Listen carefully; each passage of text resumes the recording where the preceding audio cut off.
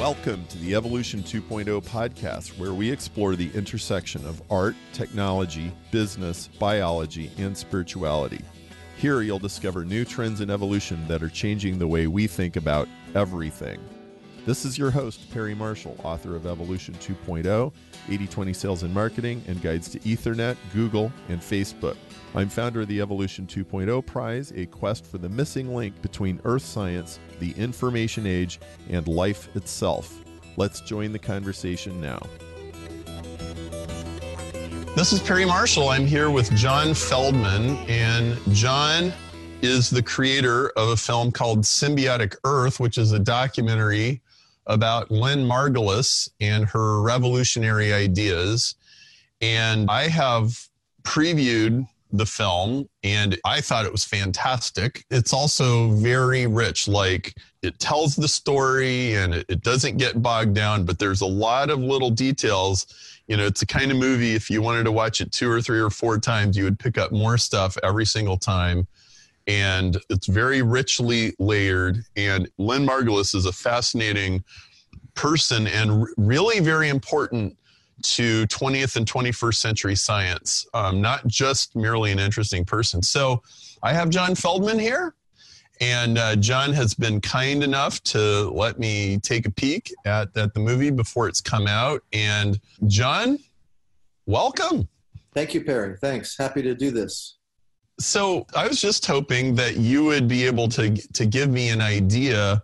There's a before you encountered Lynn Margulis and her ideas, and there's an after. Can you give me an idea? I mean, it wasn't just merely an interesting person that you met. Can you give me some context as to why this proved to be important enough to go to the trouble of making a movie, which is no small undertaking? It's a huge project. So in 2005, I was asked to make a movie about the World Evolution Summit that was being held on the Galapagos Islands. And Lynn Margulis was a participant in that summit, as were many, really most of the most prominent evolutionary biologists in the world. And I had a very basic understanding of evolution. I was a neo-Darwinist, or those were the ideas that I had been taught. And when I first encountered Lynn, she realized right away that I did not understand symbiogenesis and her view of evolution. And we were walking one day down to lunch, and I asked her a question, a rather basic question. I don't want to say stupid question, but a basic question. And at that point, we got to the dining hall. She took me aside, and she spent the next 45 minutes explaining to me symbiogenesis and treating me like a colleague, almost like an equal, and explaining it to me in such a way that I really began to understand it, and I began to understand the significance of it. And this was amazing to me because, first of all, she was, a big star in the biology field. She was quite an intimidating personality. She had just come from several television interviews. And for her to sit down with me, a stranger to her, and take the time to explain everything and to do it with patience was phenomenal. And it was really at that point, not that I knew I would make a movie about her, but that I really began to understand that science is about the people and the personalities and their ideas and their context in culture. And it's not these truths that we learn in a textbook. And I have a degree in biology from the University of Chicago. And, I was always taught really that science was stuff that we memorized and that we had to understand the theories. And there were tests and we had to know the right answers. This was the first time I had ever had any real contact with a scientist that led me to believe that her personality and her culture and her history was a part of the science. So that was really the beginning of my relationship with her.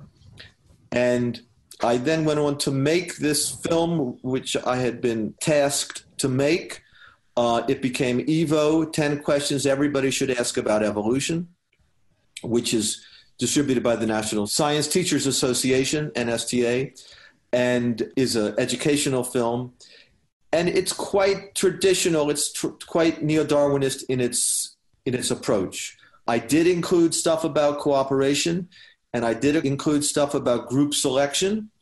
And those are the two elements of the film that I got the most criticism for, and that many people thought that I should never have included anything about group selection, and not to mention cooperation. And so, but I did, because I really had believed it, and I still believe it, of course. When that DVD came out, and there were many notable scientists involved in that DVD and that film, and there was only one person who really actively got back to me with her comments, and that was Lynn.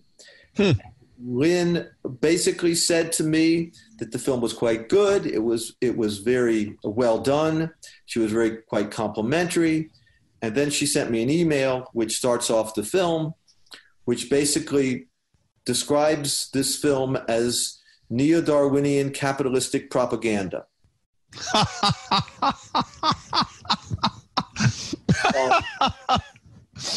Unless I made a sequel. And because she wanted me to tell the real story about evolution, to get away from the textbook answers and tell the real story.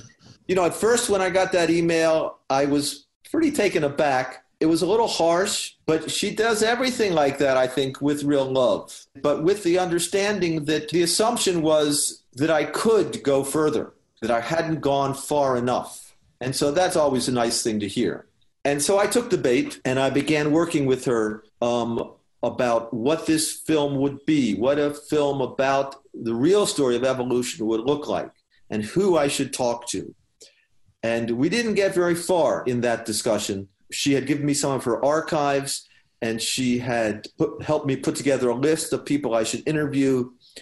And then I got an email saying that she had passed away. Wow. So that obviously was quite a blow.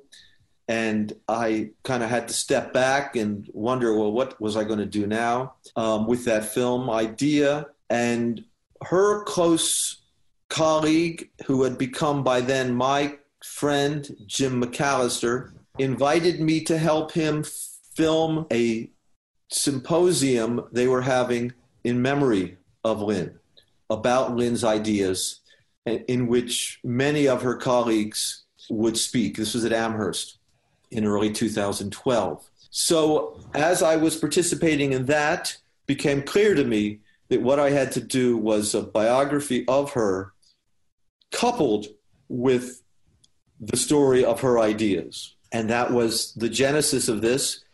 And I have to say that when I first started, I said, oh, this is no big deal. I'll make a quick film and, you know, it'll be wonderful. And I'll interview a few people and so forth. But it just grew and grew and grew and grew. And the reason it grew so much, and this is, I think, the real answer to your question, is because what she was saying and what she was doing in her life was to create and perpetuate an entire revolution in biology, or really in the sciences, in the life sciences, and in evolution. It wasn't just evolution, it was everything. And so the more I got into it, the more I realized that this story had to be told, and it had to be told in such a way scholars and laymen would get the whole picture. One of the reasons I realized that I couldn't skim the story. I had to really be able to explain things so that it was all there. And explaining science is difficult because you have to kind of reach different levels of people's understandings. So I kept having to go back and say, well, what if a person doesn't really know what DNA is? What if they don't know the term genome? You know, and you keep having to go back to some basic level. But anyway, that was really the inspiration for it. And I was continually inspired by Lynn, and the journey of making the film was really phenomenal because I had at my disposal her entire archive of not just videos about her, but videos she had made. And in particular, and one of the most rewarding and intimate parts of it was that Lynn would photograph protists and bacteria through a microscope, and she would have on top of that microscope a video camera. And she used a little Sony video camera, and she would turn on that video camera at the beginning of her session and turn it off when she was done. And as you know, everybody kind of knows, those video cameras, standard Handycam, have a microphone. And the microphone is on all the time. And the microphone is right there, right where she is. And so she would talk all the time. And she would talk to the microbes. And she would talk to people who walked into the room. And she would talk to herself. And it was all there. And she knew it was on.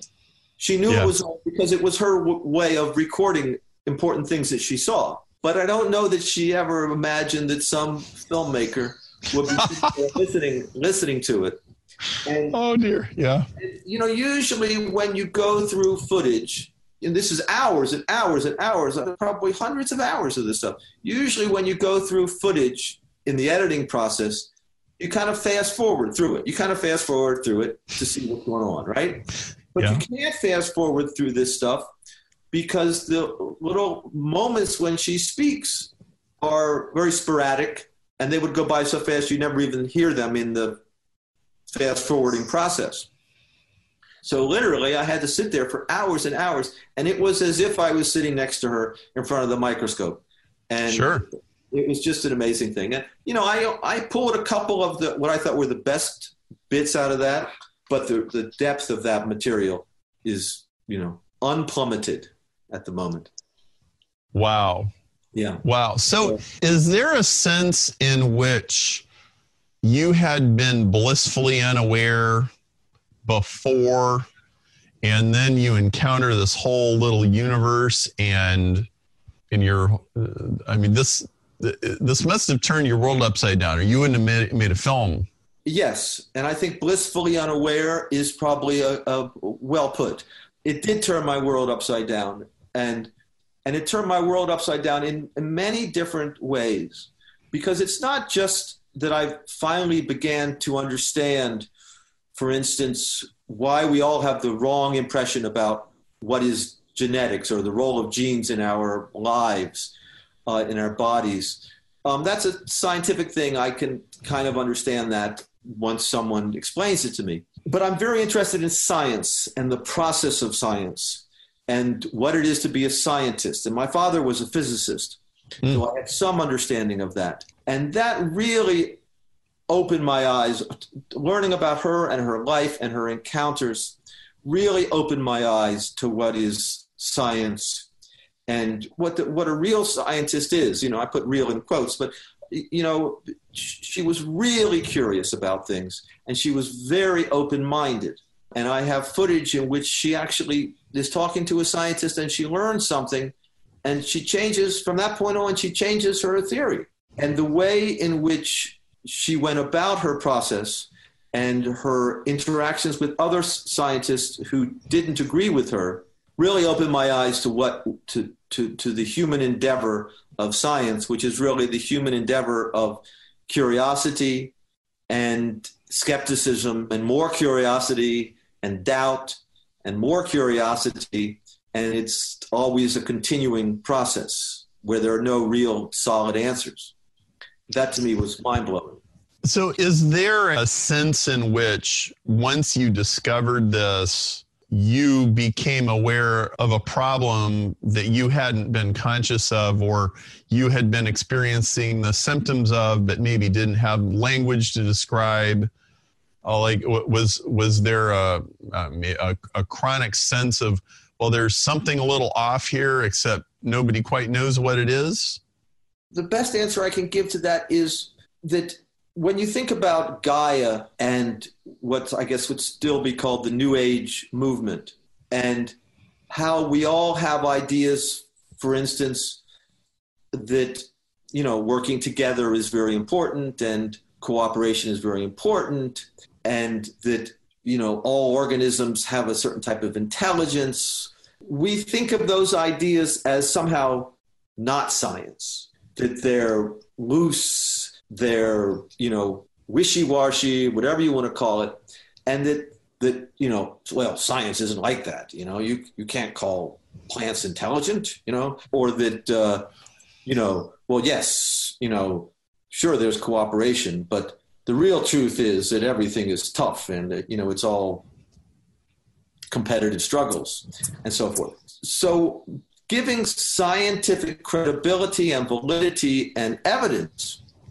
for some of these ideas, which had previously been relegated to the kind of the New Age wishy-washy thinking, was very important to me. So that was kind of a turning point, I think. And there are many examples of that. And I think the challenge for me was being able to take lots of ideas from various sectors of life and pull them together into a unified theory. I mean, when I finally decided that I was going to have the balls to say that she was at the helm of a scientific revolution, I was very wary, because everybody talks about scientific revolutions. There's scientific revolution here, scientific revolution there. So it's a little bit glib to talk about a scientific revolution. But eventually I decided that I could do that, because for me, for it to be a revolution, it has to change, every aspect of how we look at the world. And so I broke it down into basically 5 big points, and that becomes the kind of the 5 last chapters of the film. And they're really that, bacteria, are not the enemies that we thought they were. In fact, they're the basis of life. That's number 1. Number 2 is that the genes don't control the organism, but rather the cell and the organism with all its cells controls itself, basically, or is in charge of itself. 3, that symbiosis, this thing that was simply, when I took biology, symbiosis was a little thing on the side of the textbook that talked about lichens, and then went back to the real story. The symbiosis is fundamental to everything, that everything lives in symbiosis, and even to try to describe something particular living in symbiosis is missing the point that everything lives in symbiosis, because it's all one. And then 4 is about evolution, and that evolution is, not this kind of individualistic struggle to survive, and that the survivors are the ones that pass on their genes, but it's this endeavor in which the whole system changes in response to a changing environment. And then the 5th was this whole idea of Gaia, which is really what pulls it all together. The idea that everything is interconnected into the biosphere, which is one thing that really evolves and, is both the environment and the organisms in it, and changes and grows and controls its own environment and controls the percentages of chemicals in the atmosphere and so forth. So once I realized that this is a whole shift in everything, and I felt justified in calling it a revolution. I think that was really the thing that kept driving me forward, was to try to get that across, and to really, when you make this type of film, you're basically always hoping that the viewer will at a certain point get this incredible aha moment, this moment when they, oh my God, I get it. And you want to have people get that, but you also know that everybody's going to get it at a different time because of who they are, where they're coming from, or, how much they're paying attention or whatever. So it's a question of building a structure which allows people to build up their own understanding and reach these moments of understanding, deep understanding. Right. So, John, you got these 5 points. Bacteria are not our enemies, but they're the basis of life. Genes don't control the organism, but the organism is in charge of itself. Symbiosis isn't just this ancillary thing. It's actually absolutely fundamental. Evolution is not just an individualistic struggle to survive. And Gaia pulls it all together because, well, in my words, I don't know if you would use these words, but it's the fractal pattern of biology at the largest possible level that the whole Earth, in some sense at least, operates as a single organism, as a single regulating entity, right? Which, if you go peel the onion on that, you'll find basically 50 years of fierce debate about that, right? But what you'll also see is that the Gaia hypothesis has consistently moved the ball down the field. It has consistently proven to be a fruitful endeavor. But the reason this is a revolution in biology is it completely changes the very cause and effect notion of how things get done in nature, right? Speaking as an engineer, it is not an exaggeration to say this is revolutionary. And in fact, you said something interesting about 5 minutes ago. You said something like this was pulling together disparate disciplines and ideas and actually giving you a unifying framework in which to think about all of them. Right. And you know what? I completely agree, because I've spent most of my career in technology and business, and everything that I see going on in biology also goes on in technology and in business. So if you say business isn't about ruthless cutthroat cooperation, it's about competition, it's about cooperation and ecosystems, right? Right. So symbiogenesis says that evolutionary events happen when branches of the tree of life come together. Well, where is that more evident than in technology? Exactly. Right? You take an app and you combine it with the taxi business and you get Uber and Lyft, right? Right. And so, this is going on everywhere. This is growth and creativity just continually happening and creating more complexity, because Uber is more complex than a yellow cab. Right. Actually, but much more so, right? Right. Well, so I can't imagine that you wanting to do this was just received with open arms. We would like to think that everybody would have given you a big hug and kiss and say, John, thank you did you encounter some resistance? Can you tell me about that? No, I didn't encounter too much resistance, because I pretty much stayed within the circles of Lynn's own colleagues and support system. And I never intended to make an objective journalistic look at evolutionary biology and weigh, say Dawkins' ideas against Lynn's ideas or Futuma's ideas against Lynn's ideas. Rather, I decided that I wanted to make a film that was about Lynn Margulis's vision and how it came about. So it was, in its very nature, kind of a one-sided approach. I got some resistance from people wanting to a little bit clean up Lynn's reputation. She got involved with some things which weren't orthodox and were probably caused her a lot of friction in her life. For instance, the biggest one was Donald Williamson, who comes into the last chapter, the one on evolution, or second to last chapter. And there were several people who basically kind of took me aside and said, John, don't include Donald Williamson. I don't know what that guy was all about. And I considered it, but, there was no reason not to. And I happen to think that his ideas are also revolutionary. And so I got a little resistance of that type of thing, talking about the first part of her set theory, in which she talks about the spirochete forming with archaeobacteria, joining with an archaeobacteria. That which has not been proven yet, I add yet, People also said, don't go into that because it just makes her look bad. But of course, that was just a ridiculous suggestion because that was the basis of her idea. And one of the things is that somehow these people don't understand that it doesn't matter whether these ideas are right or wrong. All science goes through a period where a lot of stuff is wrong.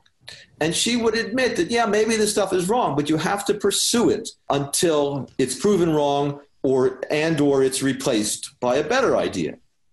And Don Williamson would say exactly the same.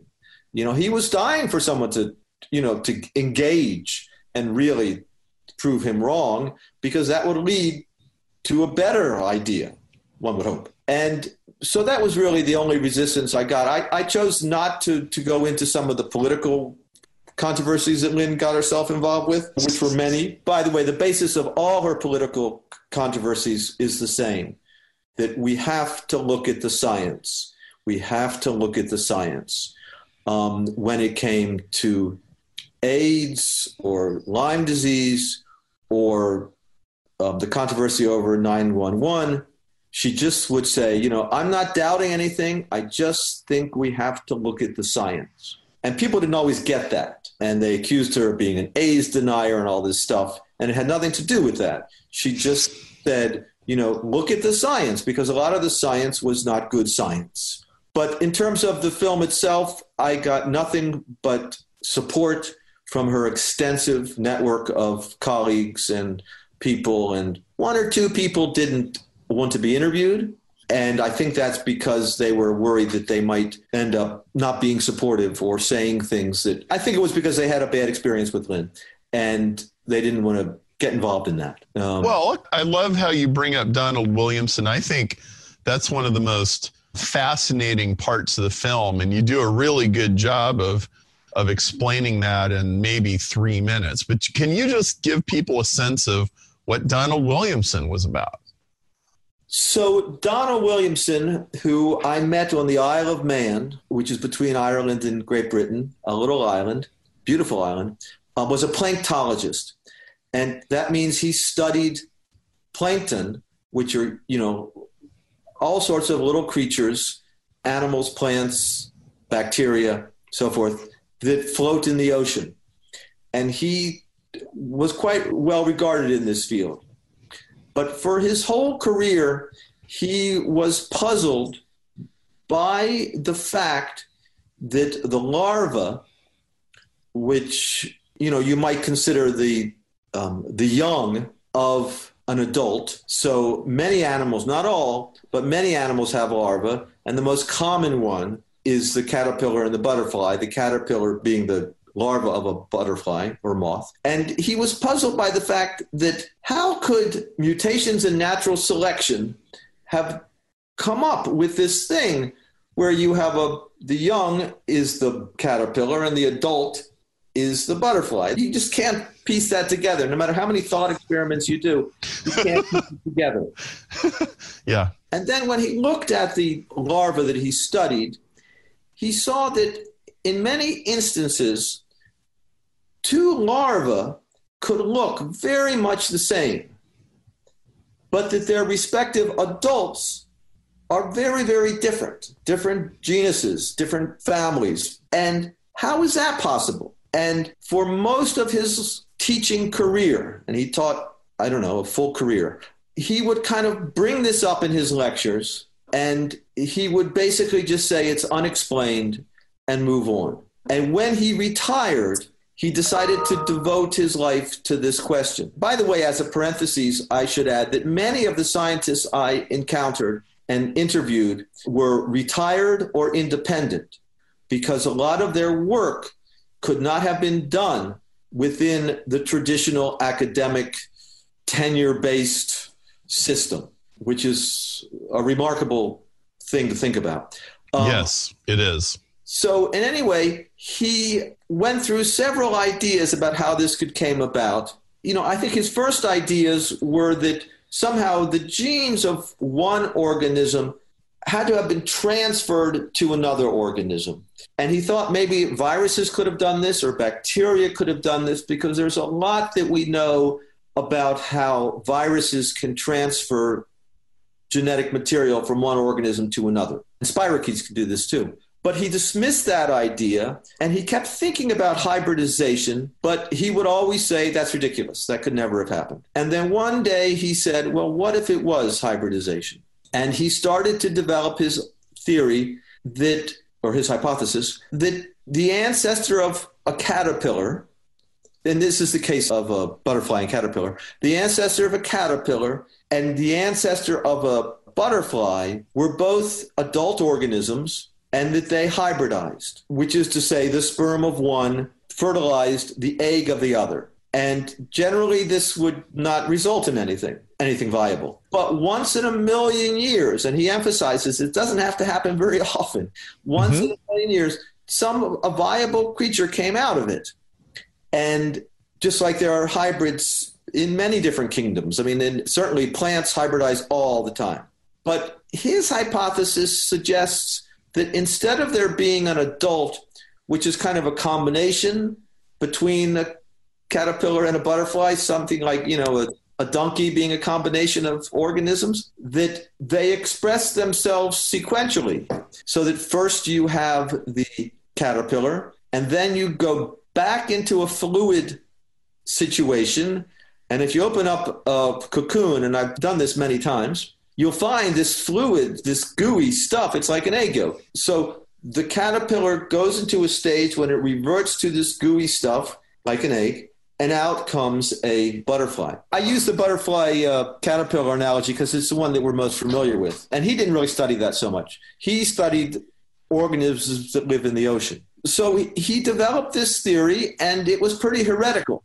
But he kept working on it, and he did experiments, and he had some success with his experiments in terms of creating a larva of a mix between a starfish and a sea urchin. And in the film, you can see him taking the sperm out of the starfish. So he would, artificially inseminate basically a sea urchin.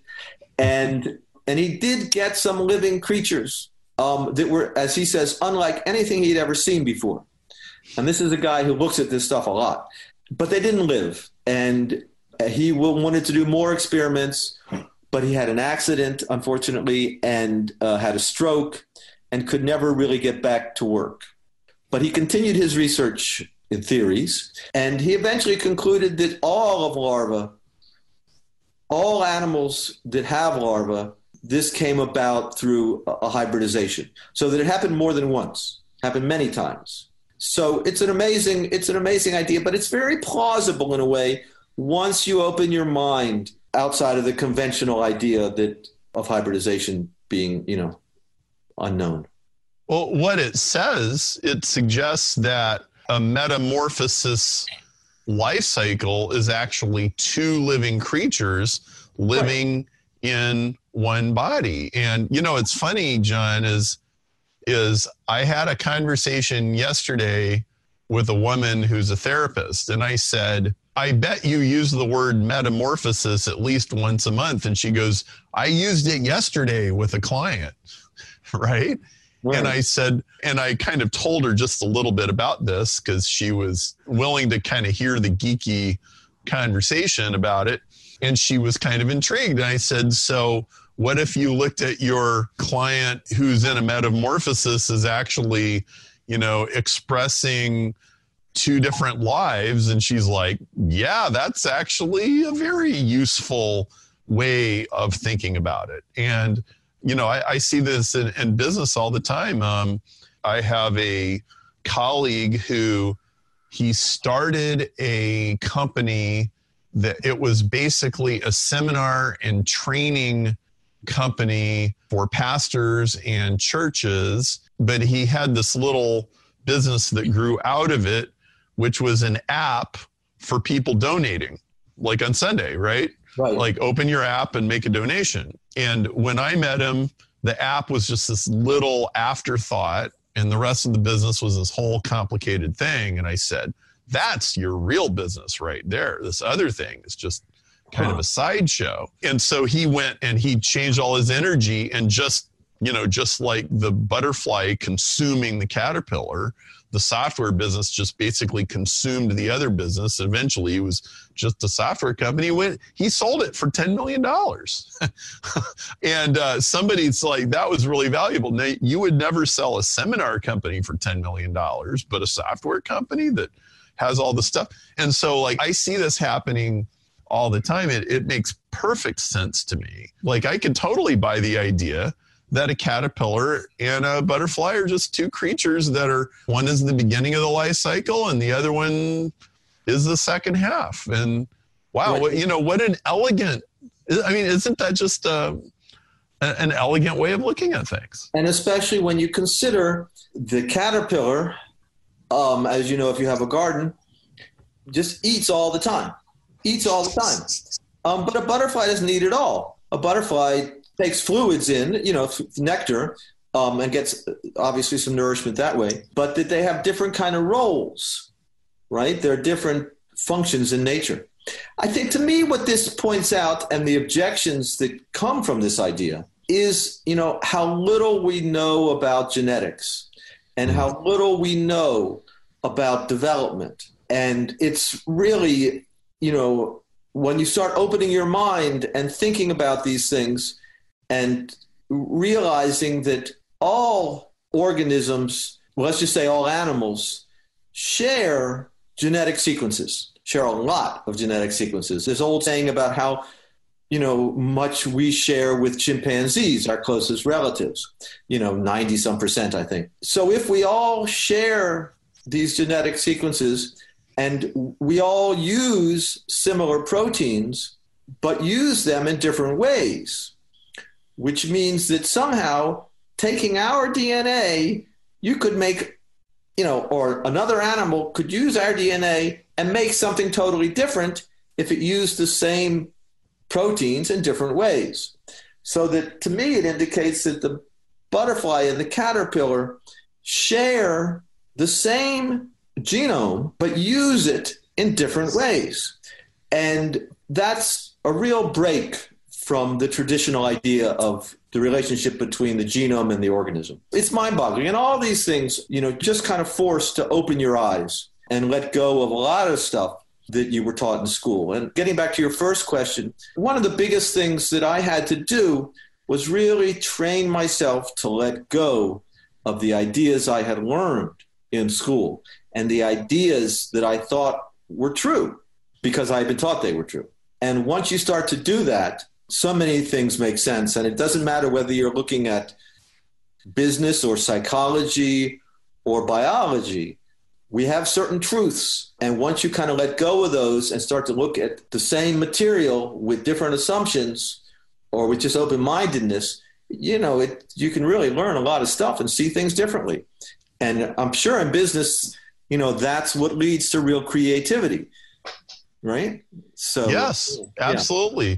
In fact, in business, big innovations almost never come from the inside of any industry, right? Like digital cameras, as we use them today, they didn't come from Kodak. Right. Right? And like there's a million stories like that. And then there's a whole bunch of stories where the big innovation, it totally came from the outside, right? Uber did not come from the taxi industry. Bill Gates did not come from the mainframe industry. Federal Express did not come from the shipping industry. And if you look at it, what happened in all, whether it's where did Google come from or where did Microsoft come from or where did Uber come from? They came when branches of the tree of life came together and you could manage to fit. Now, we all know there's many, many attempts that fail, right? It's just like Donald Williamson's once in a million years thing is like, right. Hey, you could fertilize this sperm and this egg together and doesn't work. And then you try it again and that doesn't work. And you try it again. It's like, well, welcome to my life as an entrepreneur. Like this just sounds so familiar. Right. It's like, this is my life. Right. Exactly. Right. So that must be one of the lessons that you teach or talk about, what does it take to succeed in a business or a new business, right? You have to be open-minded and look elsewhere, Yes, I showed about 6 or 8 minutes of Symbiotic Earth to a conference with a bunch of entrepreneurs, and they loved it. They thought it was great. And when we got to the part where Lynn Margulis was debating back and forth with Richard Dawkins about symbiogenesis, he's go, well, you know, we have this beautiful theory over here and it explains everything. Why would you want to drag in symbiogenesis? And she says, because it's there. Yeah, right. Right. And everybody just laughed because they all recognize the grip that an orthodoxy can have on any group of people in any environment trying to do anything, right? We could be talking about how you make hamburgers and French fries. We could be talking about psychology, whatever. But, you know, you have these rigid mindsets. And, you know, whenever I watch these clips of Lynn, the thinking is just so refreshing. And you made a comment very early on. You said science was stuff that we memorized and we took tests and we got the right answers. And it kind of reminds me of people in a liturgical church just like mouthing the words, right? And think how different that is. So, you know, that's a picture, right? Okay, stand up now, sit down now, kneel now, say this, say that, which I'm not really criticizing. It has its place. There's a very kind of comforting ritual to that. And, you know, that's okay. But let's contrast that to a bunch of Jewish rabbis debating Torah. And there's all these different views, right? And you mix it up and it gets very animated. And that's the sense that I get from Lynn is, hey, let's bring it on. You know, let's bring the ideas to this table. Let's let science figure it out. We have a method, we have a process, and we just haven't used it enough. That's the sense that I get when I read, watch, whatever. Right, right. And science, too, has become very, you know, much like that, some parts of science have become very much like that ritualistic religion that you describe, which is scary, too, because we're not supposed to have the answers in science. Well, yeah, but like... we have to have the answers to pass the test. Well, listen to what you just said, right? We're not supposed to have the answers in science. And look, there's a lot of people, especially non-scientists, who think that science is all about the answers. Right. Newton had the answer, and Einstein had the answer, and Darwin had the answer, and Francis Crick had the answer, and here we are. Like, pass the test, get the thing right. Like, what are all you people arguing about? Why can't you get it? Why can't you just take the class and pass the test? Like, what's your problem, right? Like, sometimes they can't see it. They just... Well, I think that's the case with Richard Dawkins in that debate, that he really honestly doesn't understand. I got this worked out. Why do you have to bring up this stuff? We got it, you know? And he doesn't really see that perfectly understandable, I suppose. Well, as an engineer, I mean, going back 10 or 15 years, I looked at what Dawkins was saying and I said, well, I'm not disagreeing that evolution somehow happened, but I never learned anything in engineering school that would actually work like that.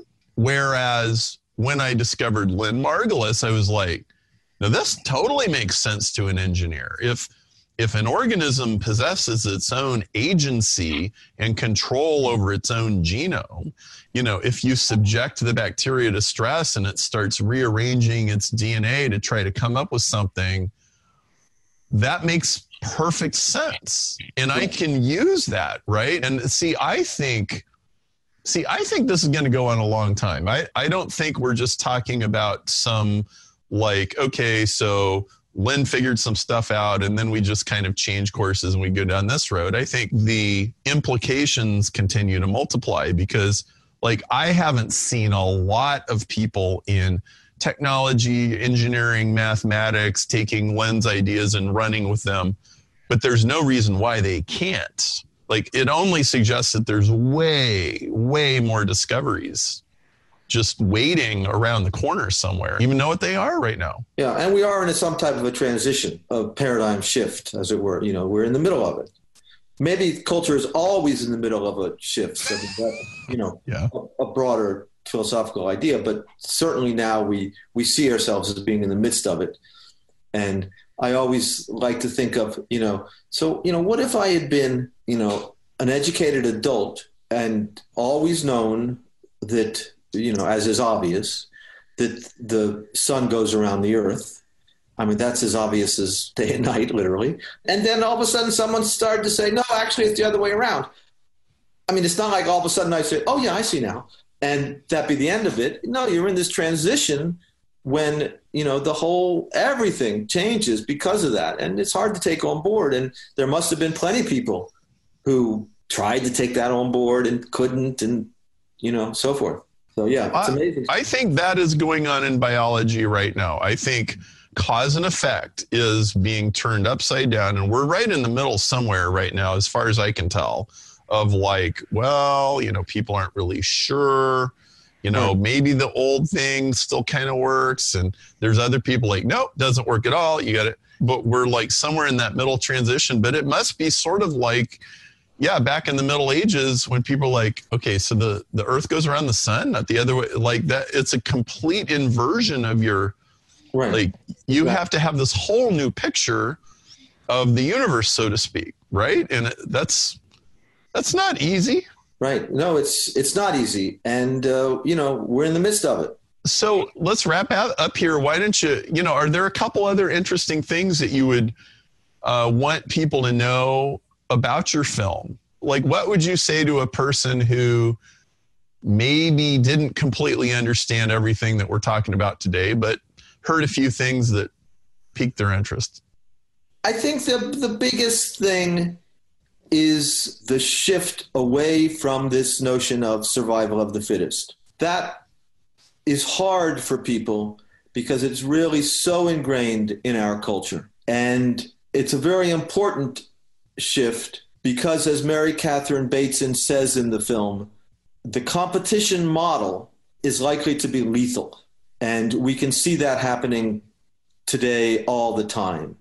That this notion that you succeed in life, whether you're a student or whether you're a world power, through winning in competitive struggles has got to change. And when people still hold on to that notion because they see it as somehow true, I like to point out that, you don't have to think about the science, just think about the metaphors. And that metaphors are things we use to animate our lives and to help us get through life. And you can just decide that the metaphor of survival of the fittest isn't really working for you, and you can choose other metaphors. And that to me is a huge point because it gets away from the notion that somehow it's all about the science. And what it's really about is how science influences our lives and how we can also influence our lives. And the other thing that I kind of often want to say to people when they watch the film is that, you don't have to understand everything in the film. Just like when you pick up an article in the newspaper or something and you come to a paragraph that kind of loses you a little bit because it's too technical or something, you skip right over it and go on to the next paragraph because it keeps coming back and it really has to kind of wash over you. And then you may arrive at the same conclusion as if you had understood all this science. In fact, Jim Shapiro has a great way of getting around that problem. But, he puts the hard stuff first and then the complicated stuff later and says in the introduction, you can skip the complex stuff. It's nice. Right. Well, it seems like, maybe part of the problem is with the rigidity of the old school scientists themselves is they have completely bought into the survival of the fittest paradigm and like, well, if my idea is wrong, then I get flushed down the toilet, so I have to out-survive you. I just have to machine gun your idea to death, right? And you're like, well, maybe if we can get rid of this survival of the fittest mentality, maybe there can be a metamorphosis without somebody getting killed. You know, like maybe there's just a different way of thinking about even the transition of science itself into a new paradigm. I mean, I think that, you know, it takes a very special scientist to base their career on some ideas, particularly if they've written a textbook about it, and then to be open-minded enough to say, well, maybe these ideas are changing and I should write a new textbook. But I think the big problem is what you started off with, is that scientists have a tendency to take metaphors too seriously. And a metaphor is simply a way of communicating an idea in a shorthand. And they're very important and very necessary and part of our language. But at one point, I know that Dawkins would not admit that the selfish gene was a metaphor. Right. So the equating a catchy phrase with the truth about a very complex living system is very dangerous, as we've seen. I think that what you've done in Symbiotic Earth is you've laid out very clearly a different way of thinking of things, a very useful new set of metaphors that I think fit the world much better than the old metaphors. And we'll certainly admit that they're not perfect and they're not complete. But I loved the movie. I can't wait to see it come out and reach a much broader audience. And I just heartily recommend it. I've raved about it to a number of people. I showed about 6 or 8 minutes of it to a group of people here in Chicago a few weeks ago, and they loved it. So really good job, very thorough, very careful work that you did. And I just want to congratulate you. Thank you. Thank you very much. And thanks for the interview. Until next time, this is the Evolution 2.0 podcast, bridging science, technology, business, and the big questions. To ensure you never miss an episode, subscribe on iTunes or on your preferred player. If you like the show, rate us on iTunes. Join our email list and social media at cosmicfingerprints.com.